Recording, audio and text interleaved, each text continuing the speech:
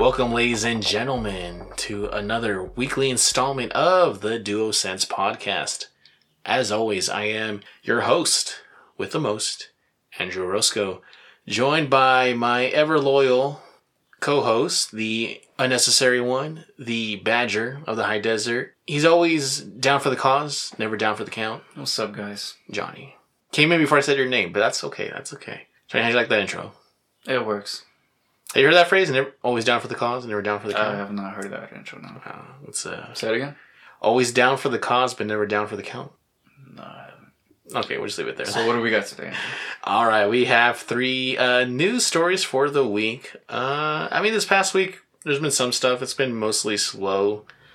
Not the biggest news, but one of the major things that I didn't include, I'll just mention right now, is that apparently the pre-orders for the Mass Effect Legendary Edition, knocked Resident Evil 8 out of its top place for the week, compared in terms of sales. Mm-hmm. So Resident Evil 8's top spot in sales has already been knocked off by a trilogy of games that are almost 10 years old at this point. So I thought that was interesting, but not interesting enough to make an official article, to read an article about it. Just wanted to throw that little tidbit out there. Does that make sense to you, Johnny? Do you think? I don't know how I feel about that. You're a big Mass Effect guy. Yeah, I don't know, dude. Because it doesn't have anything to offer me, so I don't know who's buying these games. Is it the old crowd? I imagine it's people, a mixture of nostalgia and a mixture of people who never got around to them originally. Because the last time I've heard anything about Mass Effect 3 was 2011? Was it when it came out? 2010, around there? The last time you heard about Mass Effect? Mass Effect 3. When was the last one? Andromeda. No. Besides that one, 3. The trilogy is the one for sale. 3. I think that was 12 or 13. Definitely before 13, I think. So there's a whole decade of people who never played probably this is their first time playing those games again for the first time. So that could be why. That's what I'm guessing. It could just be that Resident Evil 8 doesn't have legs to stand for continued sales. It probably sold most of its copies in the first week, and it just has just a huge drop off. Okay, big lady, we get it. That's the main draw. We got it. You know what I'm saying? So, anyways. We're going to jump in. Johnny's still thinking, but we're going to jump into the next thing. The first of our major stories is that Sony is reportedly working on 25 games for PS5 right now, half of which are new IP. This story comes to us from Eurogamer, written by Emma Kent. She starts off saying, well, it sure sounds like PlayStation Studios have been beavering away. That's a very interesting metaphor. Beavering away, or... What does that mean? I imagine they're busy because because beavers are busy beavers. Okay. Yeah. All right. They've been beavering. Just developers just I don't know. Beavering away creating first-party games for the PlayStation 5. As an interview has revealed, Sony currently has 25 PS5 titles in the works, half of which are new IP. Speaking to Wired, Guerrilla co-founder Herman Holst shared the numbers and said there's an incredible amount of variety originating from different regions in the pipeline, with a mixture of big, small, and different games. There are, of course, several first-party games we already know about, including Ratchet & Clank Rift Apart, Horizon Forbidden West, Gran Turismo 7, and God of War Ragnarok. Yet that still leaves plenty of games unaccounted for. The way the PlayStation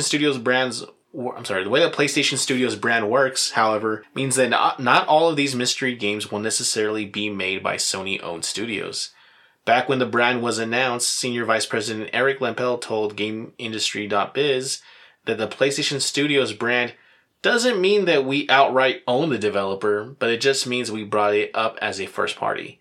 In a lot of cases, we don't own the developer, so as noted by The Verge, the number likely includes games from outside studios like Haven Studios, which was I think that new one that just got mentioned by... That's a new one that Jade Raymond started. Remember I told you, I think? Haven Studios. Yeah, what did you say she worked on? Assassin's Creed, was it? Yeah. And Ember Lab, which is making Kena Bridge of Spirits. I can never tell if it's Kena or Kena, but I'm just saying Kena Bridge of Spirits. Some of these games could be on a similar scale to Returnal, another title made under the PlayStation Studios brand by independent developer Housemarque. And it's fair to say that one turned out pretty well. And then they put in parentheses, we certainly thought so. And that's a link to the review. So it seems there are plenty of new games for the PS5 on the horizon. Even if the jury's out on exactly what these will be, all you have to do now is actually get your hands on a PS5. which could be tricky. It was for me. Seeing as Sony anticipates supply problems to run into 2022. Okay, so that is the end of the article. I accidentally read the whole thing. It's a short article. It's only like 4 paragraphs. So that's the... If you guys want to read that or check out the links to those, that's on Eurogamer.net. Johnny, how do you feel about that? How do you feel knowing there's 25 games? So help me do the math on this. It's about 25 games, and the lifespan of the PS5 is 5 to 7 years. I have no idea. I can't see that far in the future. Well, that's what I've heard before. It's about 5 to 7 years for the cycle. Okay. So that means there's about 1 game every quarter. And that's the games that they're working on. What about if they hit us with some sequels, towards the end of the generation? Yeah, that's what I'm pretty sure. That's not the plan. That's not like the only games they're going to be doing, right? Because they don't know, like... Yeah, I'm assuming it's more than 25 for the Yeah, we don't know how well, like, a certain game might perform. That's going to change. Like, oh, we're going to add that one to it or something. Yeah. If 1 for every quarter, that's 4 per year. That would be for about 25 games. That's about 6 years. I doubt it's going to plan out to be only 1 per quarter, but if we were to, like, average it out that way, then yeah, that'd be about 6 years. But that looks like 2020, where we had The Last of Us, Ghost of Tsushima, and what is it, Final Fantasy? 7, yeah. Yeah, what else? Those were like less than 2 months apart, I think. Mm-hmm. Yeah. Yeah, that's a wild lineup, dude. But they said also some smaller games, which surprised me. Yeah, it says a mixture of big, small, and different games. So I'm curious to see what they mean by different, that they included that with big and small. Some different genres. Like medium, maybe? I don't know. Like shooters, battle royales. I always feel multiplayer games. I feel nervous about the half of them being new IP, because like with new IP, like you don't know if it's gonna stick. Like you don't know if it's like a home run right out of the bat, right out of release. Why does it concern you though? I mean, to me, it doesn't concern me knowing it's Sony. Like, yeah, I'm a Sony fan, right? But I don't know. I guess like I understand why studios prefer to do games like they already have IP for, because it's like less work. And you already know that you have that installed like fan base. Like they're gonna buy it because they already know the brand, right? Mm-hmm. And so when you're making new IP, it's just kind of like is it gonna be good? Like is that magic gonna transfer to the next thing? Like we trust studios, right? Like there's certain studios that like Naughty Dog, Sucker Punch, some other ones that like we know you're good. You have the track record, but it's like you're only as good up until you're not. You know what I'm saying? Yeah. And maybe I'm just like being a little. What's the opposite of optimist? I mean, but a little pessimistic maybe. But I'm just thinking like, new IP. Like that's always kind of like a thing where you kind of think about like, what's it gonna? Is it gonna be something like? Is it gonna be one of those situations like who asked for this, or like is it gonna be? I'm just wondering like, is it gonna be something that's good? Because like I look, the article mentions like Kena Bridge of Spirits, and like that's a game that just visually looks amazing, but it just gameplay does not like appeal to me whatsoever. It looks okay. The gameplay looks okay to me. It kind of just looks like okay. I mean, to me, it looks like a mini Horizon. So I was gonna say like a mixture of Horizon and Ratchet. Yeah, exactly. That's where it's like a platforming, exploring. Like okay, definitely not a game I'm gonna buy right away. Probably want to play like after it's gone down in value. But what do you think about that, Johnny? Do you feel good that it's like? To you, does new IP mean like a new like injection of like fresh blood into a system kind of thing? Like new stuff to fall in love with? Yeah, of course I always want new IPs. But I mean, even if half of those don't pan out, what about Twisted Metal, SOCOM, Siphon Filter? I don't know if they still own at least Siphon Filter. I'm pretty sure they do. But damn, dude, if like 15 of those are original IPs that we already know of, that's wild, dude. And that's still a lot of damn games. That's true. I guess even if they have like misses, they have more hits than misses. So I guess that's not so much an issue. What kind of games like that we have not heard of? Because they mentioned in the article, they mentioned Horizon, they mentioned the Ratchet, they mentioned God of War, they mentioned Gran Turismo. That's like 4 right there that we know of. Mm-hmm. So half are new IP. So that's like, let's say that's like 12 or 13, right? Out of 25. And then 4 of the ones that are mentioned are already happening. So that means there's still about 10, 8 or 7 games that are not new IP that are being made. What do you want those 7 to be? I want another Sly Cooper. I don't know what's going to happen. I doubt it. I don't know who owns what anymore. That's why I brought up Twisted Metal, SOCOM, and Siphon Filter. I feel like they could have done was it the Destruction All Stars could have just been Twisted Metal. Oh, I want a what is it? Battle Royale, like the Smash Brothers. With all the PlayStation All Stars. Yeah, I want another one of those. That'd be dope. I want Sly. I know like Siphon Filter is like a classic, but to me, like I never had a lot of like love for that series, so it's kind of just like whatever. Are the Siphon Filter games that great? Because the last one that came out was like on PSP. No, they were really dope. They were fun, dude. Are they? Okay. There's also what is it? Guerrilla Games before Horizon. Killzone? Yeah, Killzone. What is it? Resistance? Fall of Man? Yeah, that's the other one from Insomniac. Mm-hmm. Those are series that I think they skip like a generation. Well, Resistance skipped a generation. Killzone was like the launch game for the PS4. Killzone. I was thinking about Killzone. Another thing is a lot of these games might also be VR games. I didn't even think about that. Do you think so? They didn't even mention if they were or couldn't be. I hope it's not strictly VR because, I mean, a lot of these games, first-person games, could transition easily to VR, like Resident Evil. Well, speaking of VR, Johnny, that makes a great segue for our next article. This one comes to us from Game Rant. PSVR 2 leak potentially reveals eye tracking, haptic feedback, and more. This article comes to us written by Nicholas Pace. Finally, a name I can pronounce. Nicholas Pace. It says, those looking forward to PSVR 2, again, we don't know if that's the actual name, can get hyped for some new leaks offering details about the next generation device. Even with the recent release of PlayStation 5, it is unknown how the upcoming iteration of the virtual reality headset will perform. From the rumors, it sounds like Sony's PSVR 2 will be packing some notable features under the hood. During recent years, a handful of virtual reality devices have released and captured public interest. From Oculus to the HTC Vive, most of the best available headsets aim for PC gamers and titles. In 2016, Sony released an exclusive device, the PSVR, that is compatible with the last generation PS4 and now PS5. But the specs from the initial version will become obsolete as technology improves, and the new model is looking to remedy this problem. I think I scrolled down to the next part. In a report from Upload VR, rumors suggest a plethora of details about Sony's upcoming device.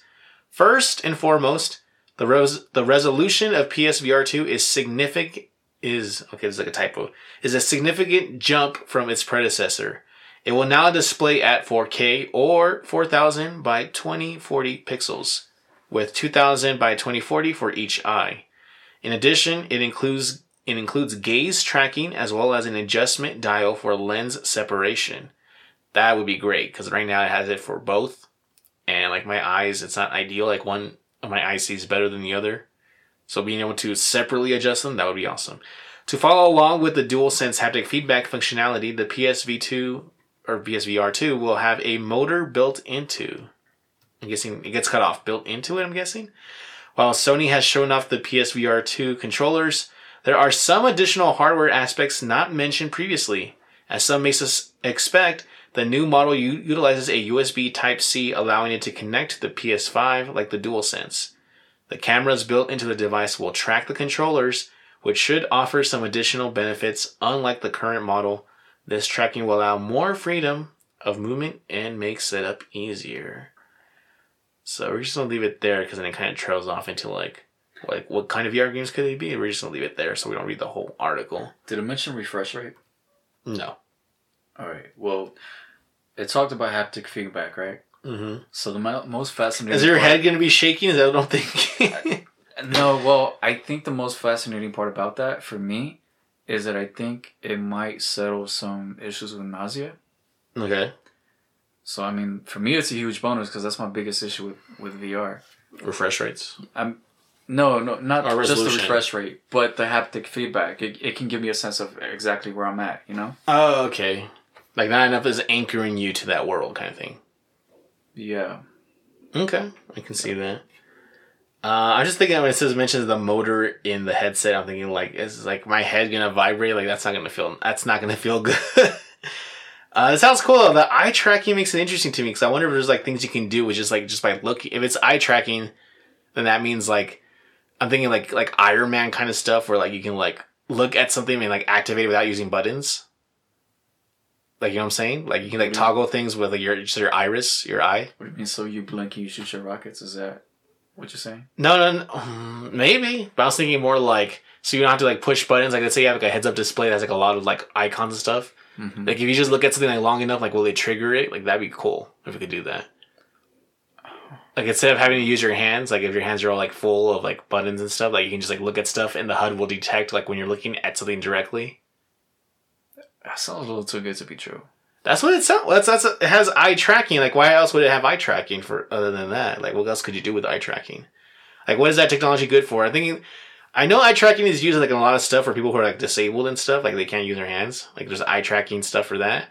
But I know eye tracking is also measured for like people who are like pros at Call of Duty. Like, there's devices that measure like, you know, people who tend to be better at Call of Duty tend to have like this, like they tend to use like their periphery eyesight, like the edges of their eyes. Mm-hmm. So I'm wondering like what kind of technology, what could eye tracking like really improve? And I'm thinking like if you have a busy heads up display, eye tracking would help you with like selecting things. Like, no, not that. And then you like, look at the thing you want it to do. And like if it can track it, it knows exactly what you're looking at, and it can just like activate stuff for you. Maybe it's just for your HUD. Yeah, like it'll adjust your HUD according. Because like right now, like when you play most VR games on PSVR, like the menu navigation is very clunky in VR. Like with you're trying to figure because you have to like point with the control, right? Yeah. And like where the light sometimes isn't the line doesn't line up exactly at what button you're looking at. Yeah. So if they could just like move things from like menu navigation and like heads up display stuff to like just eye tracking, like that would be like a huge improvement when it comes to like multitasking different things in the game. You know what I'm saying? Mm-hmm. Like if you could just like look at the save button and just save without having to push buttons or try to like line up my controller with the on-screen prompts, that would be like a huge like headache to avoid. What do you think about the haptic though?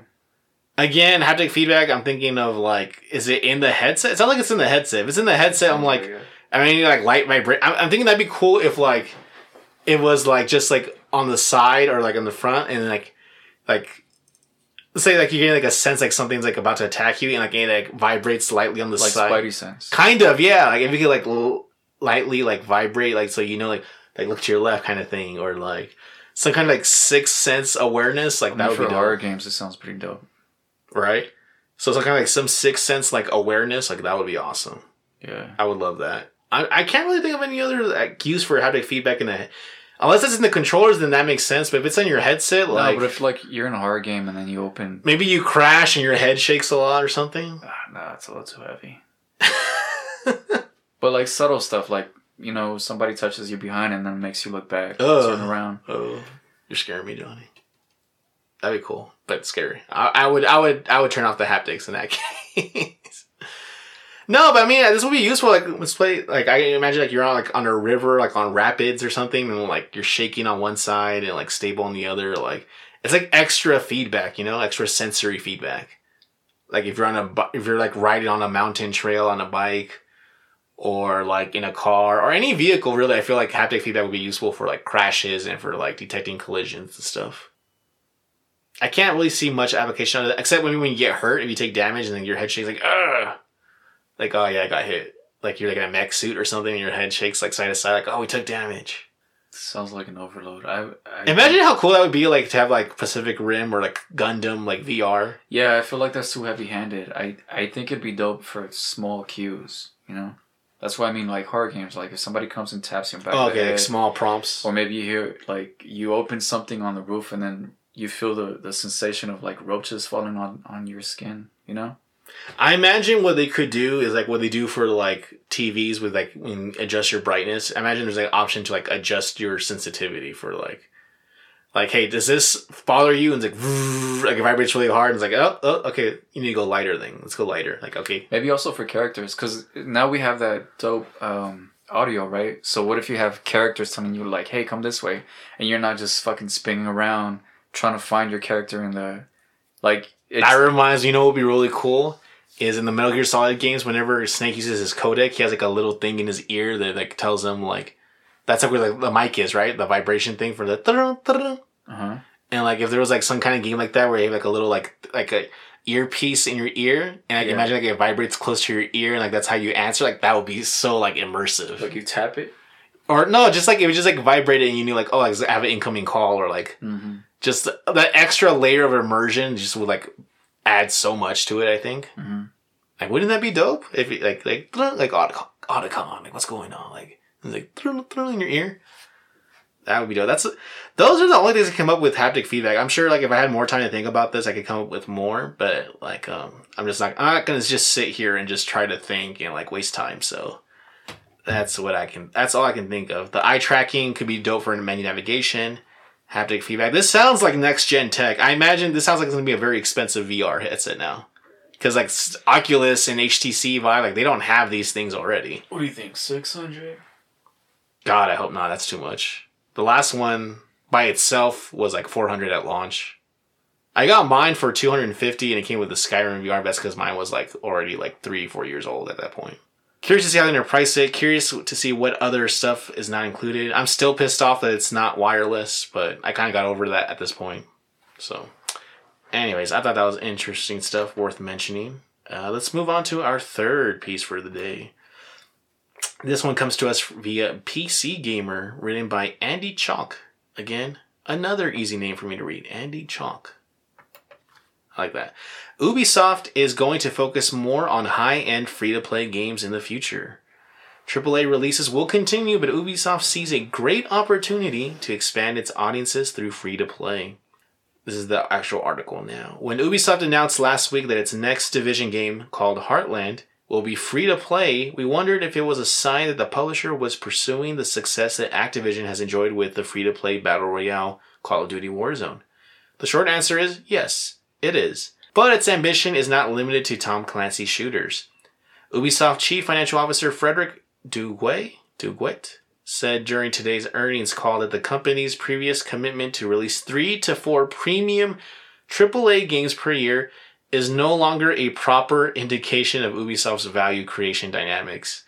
I think they realized because like putting out 3 to 4 like high profile games, like usually 1 or 2 of those only do well, and the other 2 kind of just like not so well. For example, like Valhalla sold way better than Watch Dogs did. And that's because I think gamers know that like Assassin's Creed is like a much more like entrenched value for your buck, whereas Watch Dogs has kind of been shaky. Wait, the third one already came out for Watch Dogs? Yeah. Okay. Oh man, I lost my place. Is no longer a proper indication of Ubisoft's value creation dynamics. Instead, while it will continue to maintain a high cadence of content delivery, including powerful premium and free-to-play new gear releases, the goal is to grow audiences by widening our brand at the top of the funnel. In other words, convincing more people to try Ubisoft's games by making them free at the entry level. It's a financial decision, Ubisoft CEO Yves Guillemot. I always forget how to pronounce his name. Guillemot, I don't think you pronounce the T. Guillemot said the company's revenues are more and more recurring, referring to player purchases within games that are often free to play and their growing importance compared to single purchase premium games. But Duguay said that the company is not looking to cash in on low budget work. We are building high-end free-to-play games to be trending toward AAA ambitions over the long term. We think we have a great opportunity to meaningfully expand the audience of our biggest franchises, Duguay said. We've taken the time to learn from what we did last year with Hyperspace. We're also learning with the launch we'll be making on Roller Champions. We've been learning a lot with Brawlhalla. I didn't know that was Ubisoft. You know that, Johnny? I did not know that. And you love Brawlhalla. I love Brawlhalla. And I was about to say I can't think of anything that I love from them. We've been learning a lot with Brawlhalla that is rapidly growing, and we think it is now the time to come with high-quality, free-to-play games across all our biggest franchises across all platforms. Okay, so I'm just going to leave it there for a second. Johnny, what do you think about this move? Because like my initial reaction was like, oh no, like we're not going to get like our yearly Assassin's Creed games that I love. We're not going to get like more like Far Cry, the games I do enjoy. But it sounds like we're still going to get those, but the focus will still be on expanding like free-to-play games.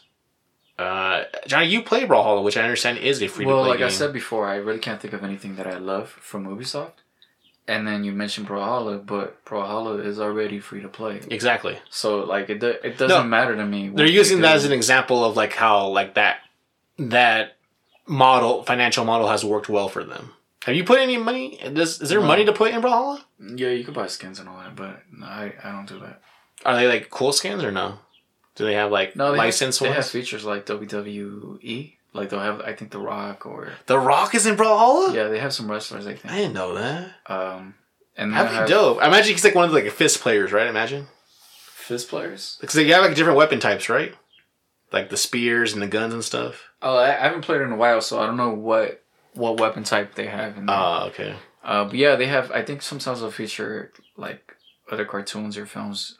It's been a while since I've played cool. it. But yeah, I mean, I really like it because of the gameplay. Right. You know, it's not about the aesthetics at all for this game, or the features. It's just strictly the gameplay. Mm-hmm. But yeah, I mean, what game do you like where you're like, I hope they don't change this? I mean, I don't even want to know what a free to play Assassin's Creed would look like, because that just sounds like go on a mission. Oh, wait for your energy to restore. But are they saying all their games are gonna be like? No, of course not. No. They said they'll still... It says AAA releases will continue, but Ubisoft sees a great opportunity to expand its audience through free-to-play. So it sounds to me, and I could be wrong, that they're going to keep doing the games that we enjoy, the games that I like, but they're also going to be making side games that are part of those franchises, but that are going to be strictly free-to-play versions of those games. Oh, like Call of Duty. Right, so you have Black Ops and Cold War and Modern Warfare with the campaign and the main multiplayer. But then you have Warzone, where you have, like, Warzone is a free mode to play. And there's, like, a lot of, like, it has, like, the loot boxes where it has, like, you can buy, like, bundles and, like, the season passes and stuff and all that attached to it. So it sounds like they're kind of doing the same thing. It sounds like they're seeing... It sounds like a good idea to me. It does.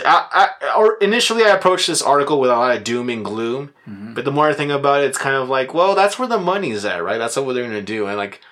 Unless the market, people who are actively paying for these things change their habits, like the market's going to be determined by the consumers, right? Mm-hmm. So if there's money being poured into this and people are going to keep... I'm not going to lie. I'm not going to sit here and say like I never bought like stuff for free-to-play games. I have. Like I've paid for bundles for Call of Duty Warzone because like they have those cool like anime skin packs for the guns. And like I'm not going to pretend like I don't buy those sometimes because they look cool, which they do. Yeah, so I mean... One of the main questions for me is when we get like a Sony game or something that's heavy in narrative, the game ends, right? Yes. That's it.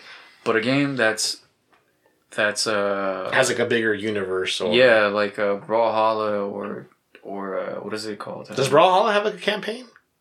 No, it doesn't. I don't think so, right? But then you get the Fortnites and then the Apex and then the Call of Duties that never fucking end, right? Right.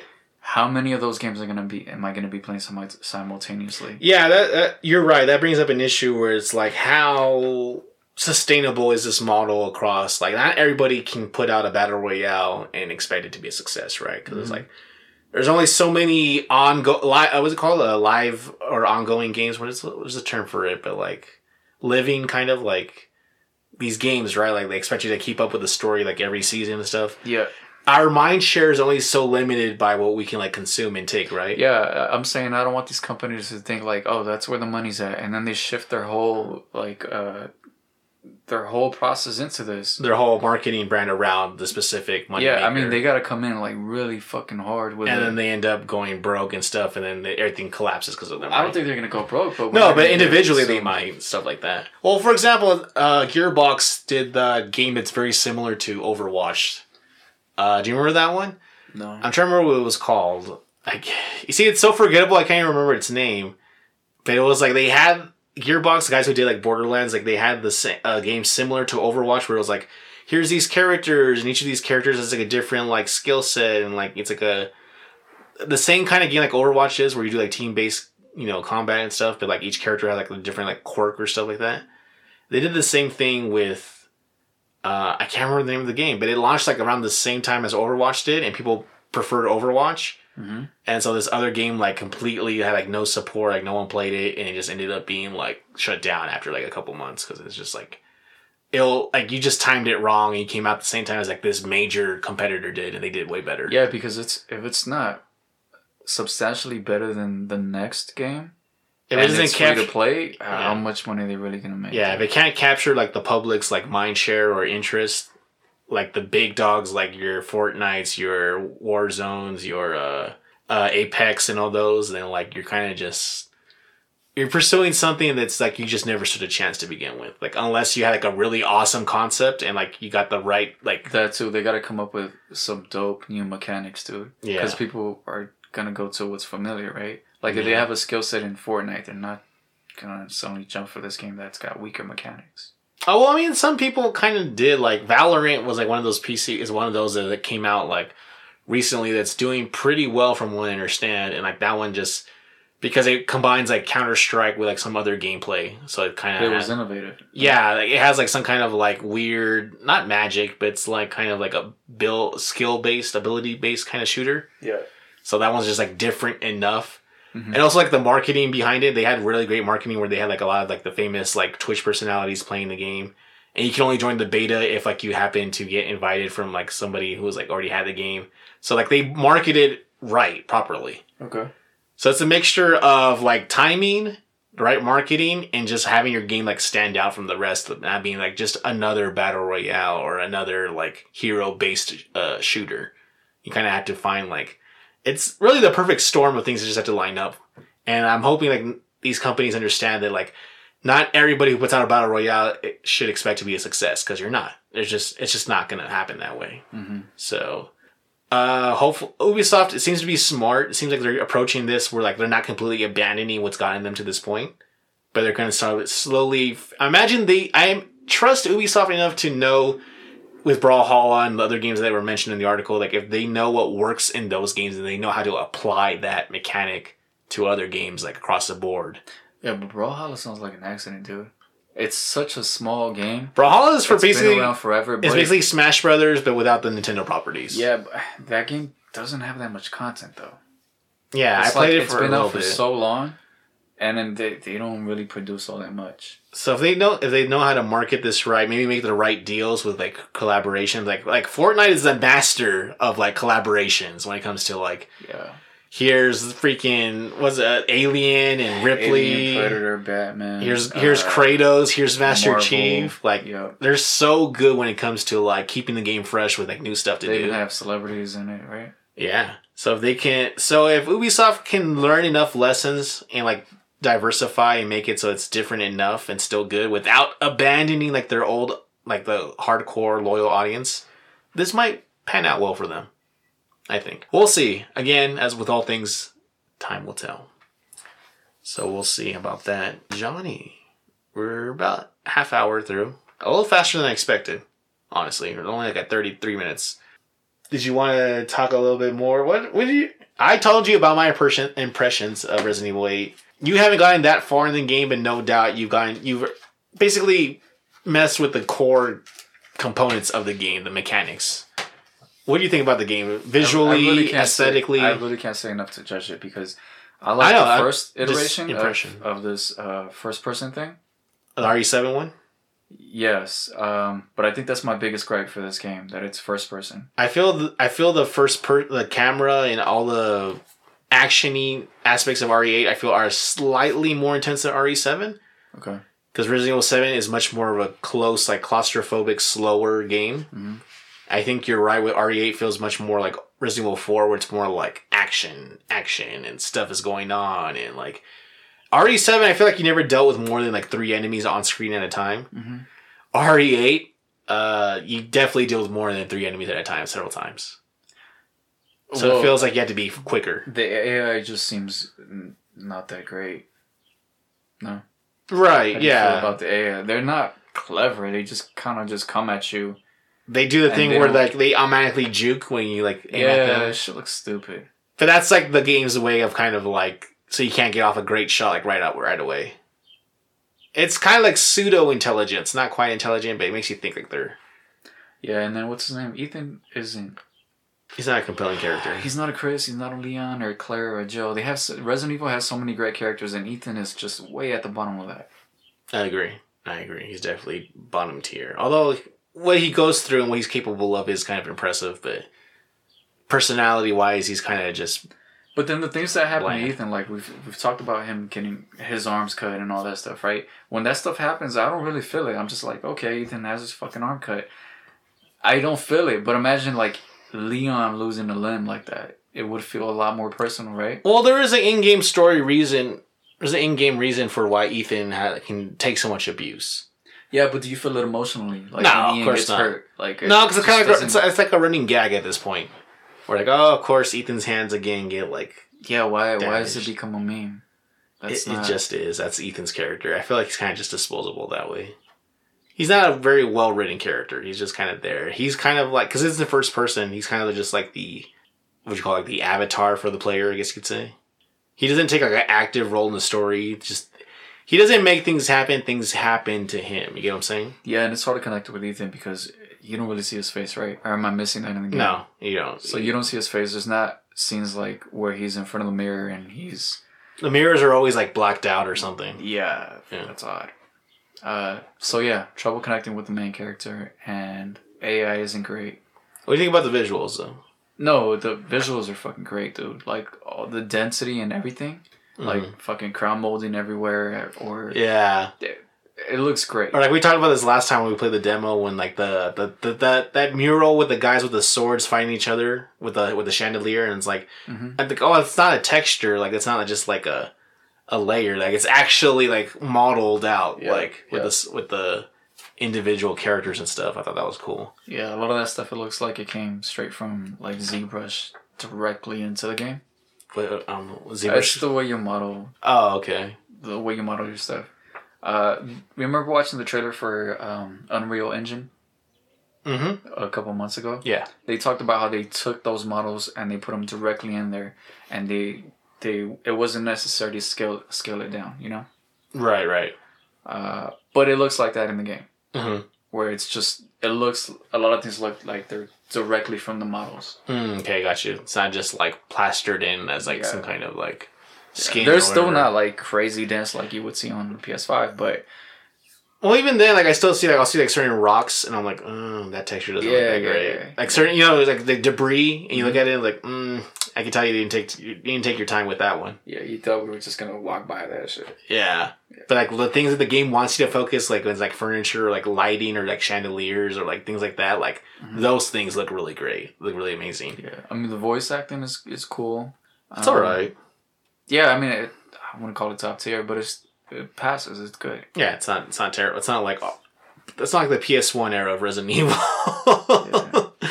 So interesting. All right, you mentioned the Unreal Engine, Johnny. Did you see that story about how the next Gears of War game is going to use like Unreal Engine 5? No, what do they use now? No, that's what it's going to use. Well, right now I think it's 4. I think it's 4 they're using. But I guess they're making that leap to like, you know how we saw like that video with the girl going through like that canyon, and then she jumps and flies at the end with like lighting the rocks and everything. Yes. So they're using that for Gears of War moving out forward. Okay. So that should be interesting. I know I'm not the biggest Gears of War fan, but like Gears of War has historically like it's been weird. It's, like it looks good, but at the same time it looks ugly as a game. At the same time, we're like, Gears? yeah, because it looks good, but it's always been like grays and browns and kind of just like Oh, blah. it's a strap. Just the environment's always kind of looked like. I thought it looked pretty good. Usually, I mean, if you go to like the early versions, graphically, it's always looked great. But I'm saying like it's always looked very dreary, very like muddled. Like the color palette has always just been kind of like yeah. But like I mean, sad when you stuff. mention it though, it's not a surprise though, because like Fortnite's gonna be using the new Unreal Engine. Really? Yeah. I didn't know that. I haven't played Fortnite on PS5. I don't know if they've done that thing where they have like that upgrade yet for PS5. For Fortnite? Yeah. I don't know. I'm assuming it runs at 60. At 60 now. I don't know if they're doing 4K. Doubt it.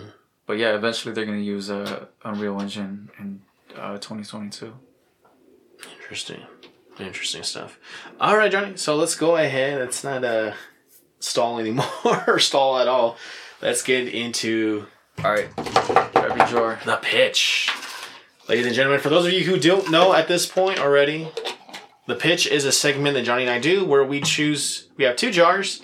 Each jar is filled with rolled up pieces of paper. These jars represent 2 different things. One is theme, like World War II, the ocean, space, movies. The other jar represents genres for video games, so first person shooters, racing, fighting, sports, RPGs. We take one from each jar, put them together, and we try to pitch a game based around those 2 core concepts. Johnny, what did you get? Let's see.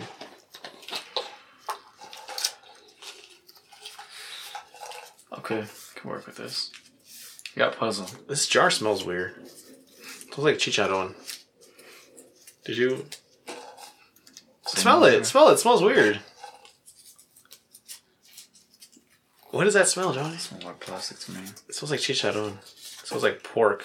So I got Asia. What do you got? Puzzle.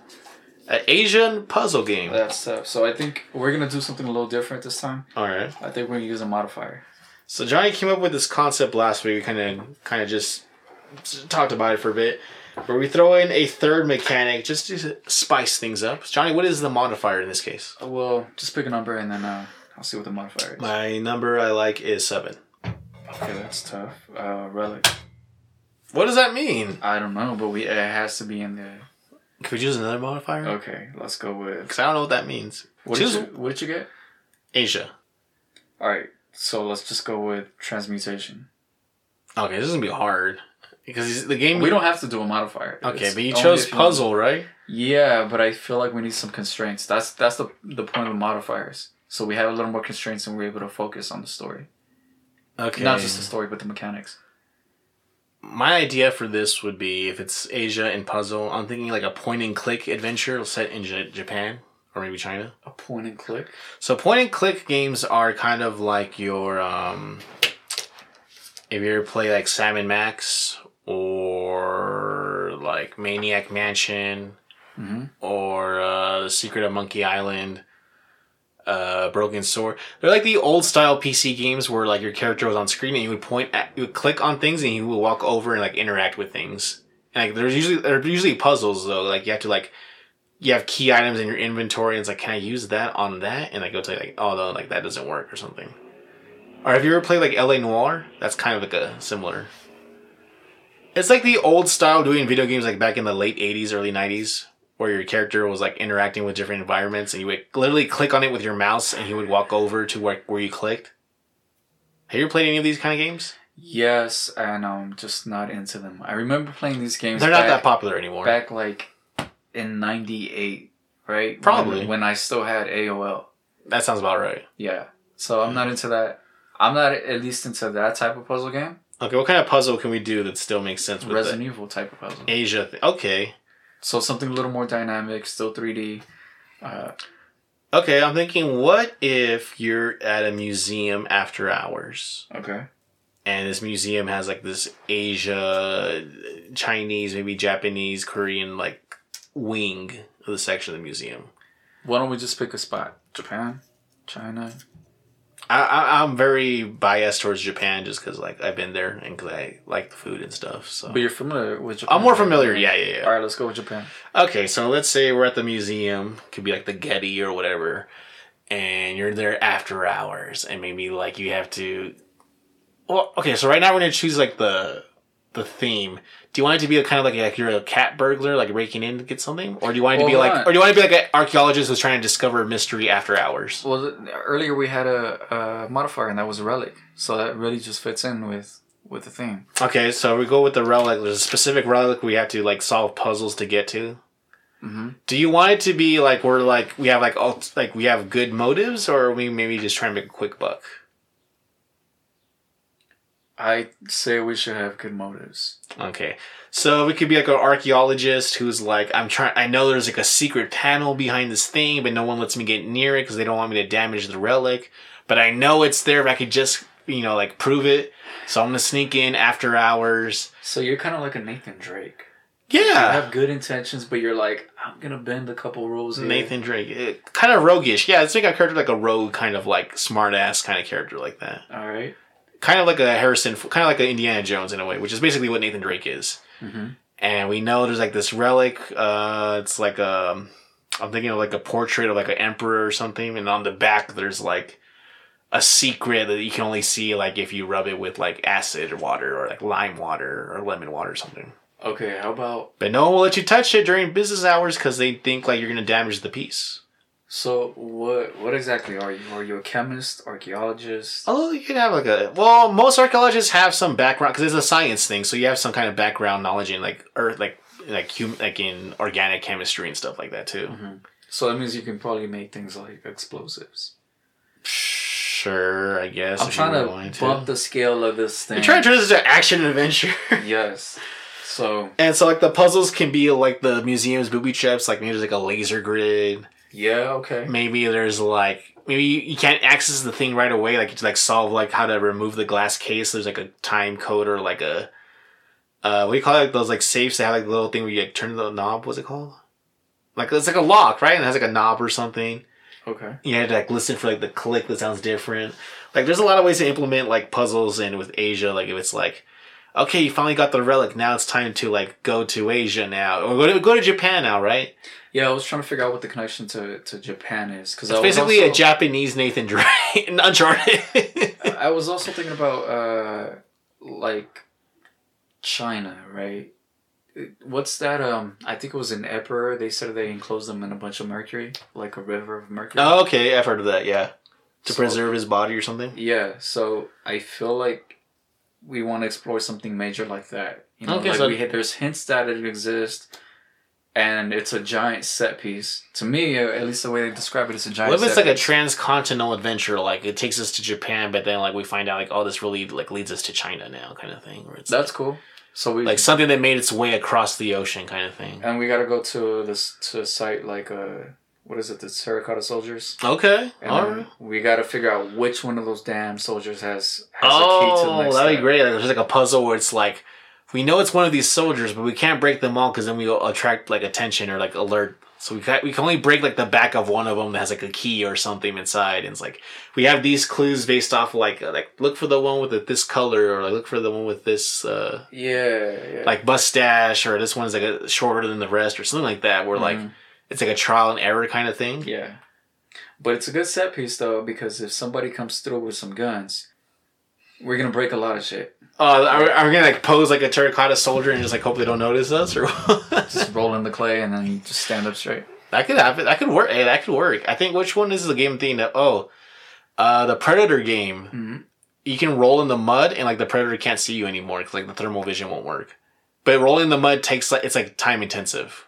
I don't want to make this guy like an action hero though. Oh, like he's like a Drake. But he's more brain. He's more reserved. He's more brainy. He's less street smart. More. Yeah, all he can really do is run, and then eventually he might shoot a few guns. But most of his thing is like, okay, he's kind of a chemist, so he can make explosives. So he's more like acids. Tom Hanks' character in like the Da Vinci Code. Yeah, kind of. Yeah. Or he's not like military experience, but he's not afraid to throw a punch here or there. Yeah. Okay. Yeah, I mean, Indiana Jones kind of works too, right? He's not superhuman. He's not doing these right. crazy... He solves puzzles and like riddles and stuff, and gets to the next thing. Yeah. Yeah. So, what do you think his relic is? What is he looking for? Like, does it have to have super? I imagine you have to have like some kind of supernatural property for the story to be good, right? That's what makes it worth it. Yeah, it can't just be like monetary value. No. I don't know, like some kind of like. It's like a roll of silk that like makes people invisible, or like something that's like, oh, we can't let this fall in the wrong hands, kind of thing. Yeah. This really just sounds what if we take an original story and then we just give it some twists? Like, you know, Kratos, they insert Kratos into this Greek mythology and now Norse mythology. What if we like take Jesus and he was originally from like Asia, and there's something about his journey. As long as it still fits with the theme of puzzle and Asia, I don't see anything wrong with that. Yeah, and then the relic is actually the original Ark of the Covenant. Oh, and somehow it made its way to like China or something. Yeah, that'd be cool. That's where it really began. I like that. Yeah. And he just left clues behind for like people who are like worthy of finding it or something like that. Mm-hmm. So what's the timeline on this? This seems like a modern kind of game. I mean, like the present day. Yeah, this sounds like the kind of thing like you're like hopping around like continents and like cities, and like I imagine you have to have the tools. What the first thing we mentioned is a museum, so this has to be like in the last 100 years or so, right? Mm-hmm. So I'm thinking modern just because you have more tools and like things to play with. Yeah, I feel like that would be best. Does it need to be like a 80s or 90s period piece? So this antagonist, I think it's is it a competitor, like a gritty professor, or?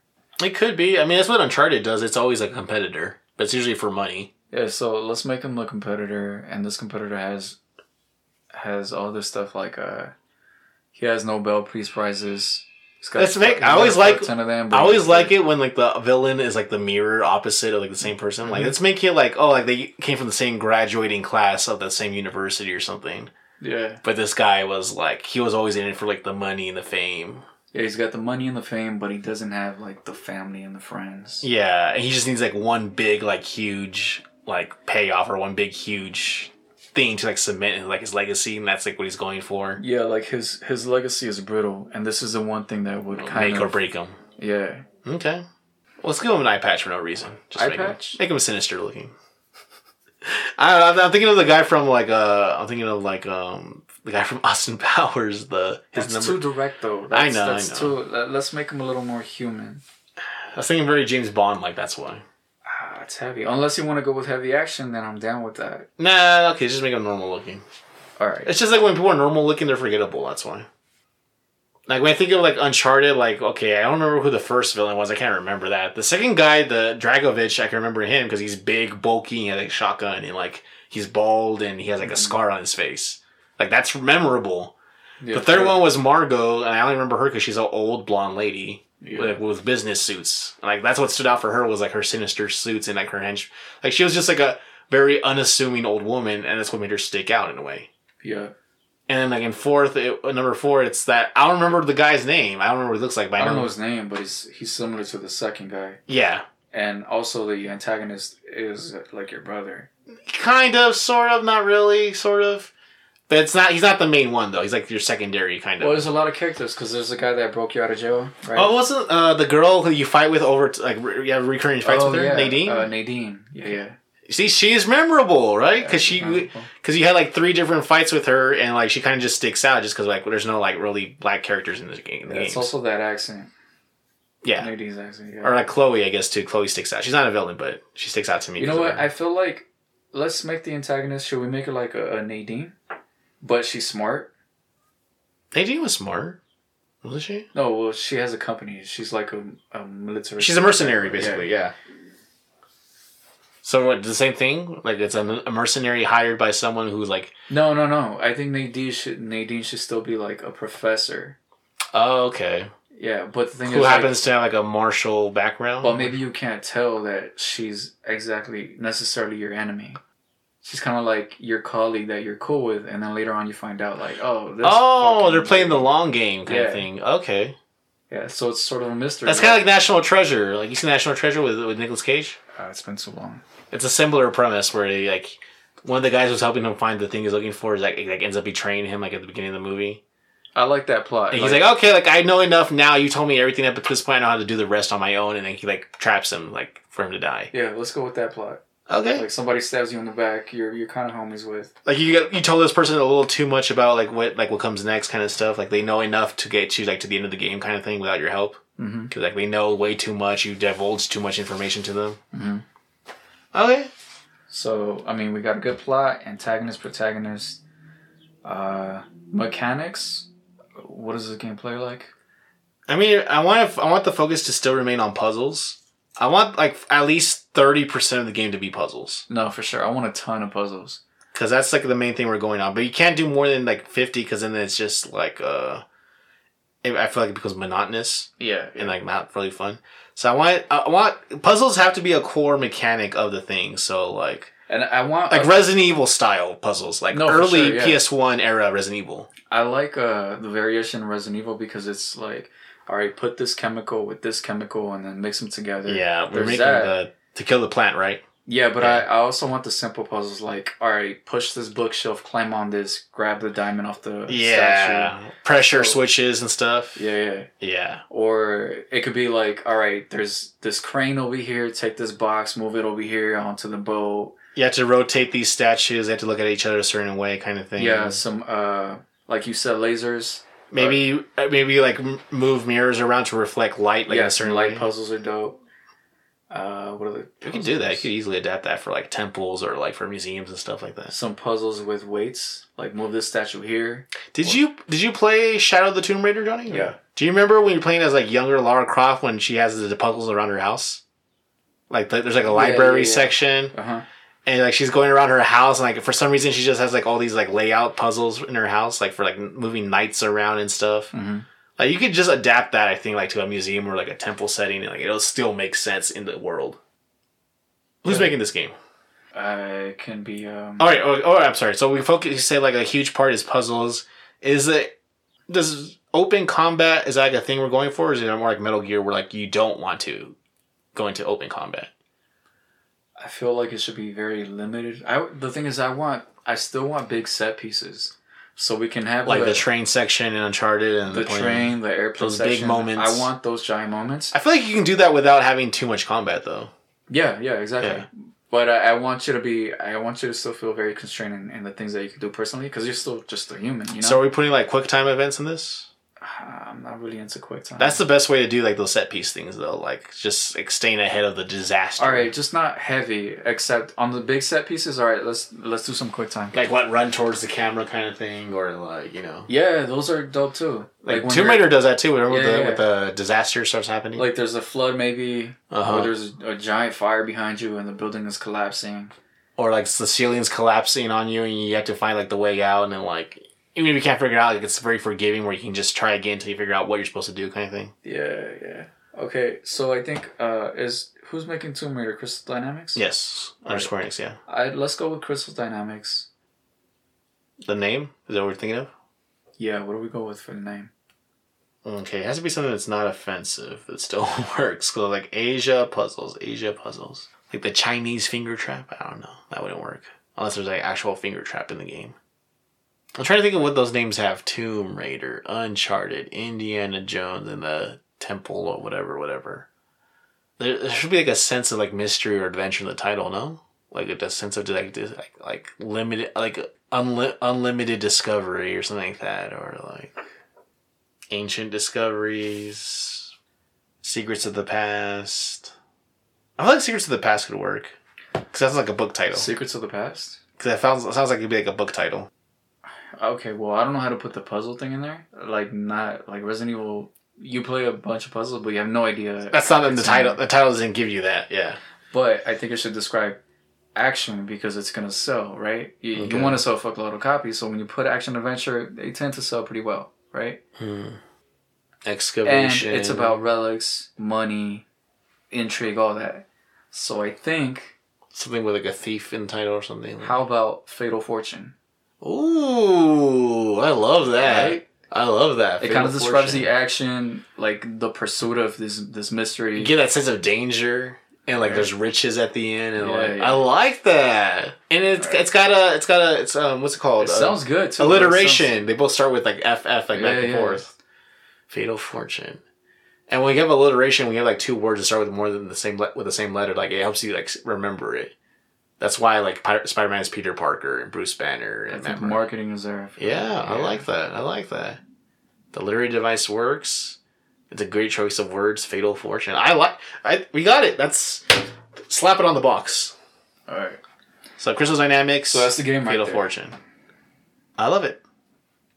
Let's go with that, Johnny. All right. Anything else on? I don't know. That's all I can think of. I mean, we never came up with a name for the character, but I guess it doesn't have to have a name. He can just be like generic adventurer guy or whatever. I don't know. I think we're good with that. So, if that's it, do you have anything else you want to add before we end it? That's it. I'm good. All right. Sounds like a wrap. So, ladies and gentlemen, hopefully you enjoyed today's episode. We ask that if you enjoyed the content, if you like what we do and you like listening to us, please go ahead and use whichever application you use for listening to our podcast. Give us a rate, a star, a thumbs up, whatever it is that your application for podcast uses to rate. We ask that you use that for us. Give us a favorable rating. We would appreciate that. It goes a long way in helping us out with discoverability and stuff like that. And we would appreciate that if you would do that for us. If you have any questions, comments, suggestions, or anything you just want to throw in there, whether about Johnny or me or the show as a whole, go ahead and send us those inquiries at duosensepodcast@yahoo.com. Again, that is duosensepodcast@yahoo.com. And since that is a wrap, I think we're going to end it right there. So, thank you very much. Drive safely and take care, and keep your ears open for our next episode next week. Goodbye. Take care, guys.